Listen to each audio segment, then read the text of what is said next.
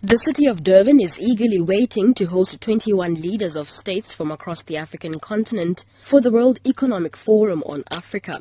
The three-day gathering consists of breakfast sessions and workshops that will provide a platform for entrepreneurs to share their experiences with international counterparts. The meeting is expected to contribute significantly to the province's economy. However, a local trader, Mantombi Ngobo, who has been selling her goods on Durban's beachfront for the last 10 years, has a different view. Ngobo says supporting their families has become difficult because the profit they derive from tourists during international events in Durban is not enough. Business is no longer good for us as it was before. Tourists no longer buy from us as much as they used to. They normally just browse and they are taken by a bus to the market where they buy.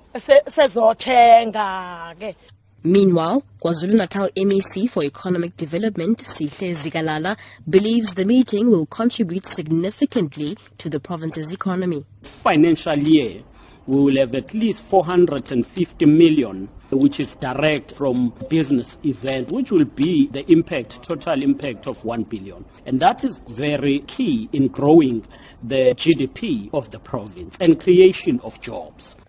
The continent is facing a mixed outlook for economic growth. This year's forecast is expected to be lower than the 5% average of the past decade. This is largely due to the drop in commodity prices and the economic slowdown in China. Cassandra Zungu, SABC News, Durban.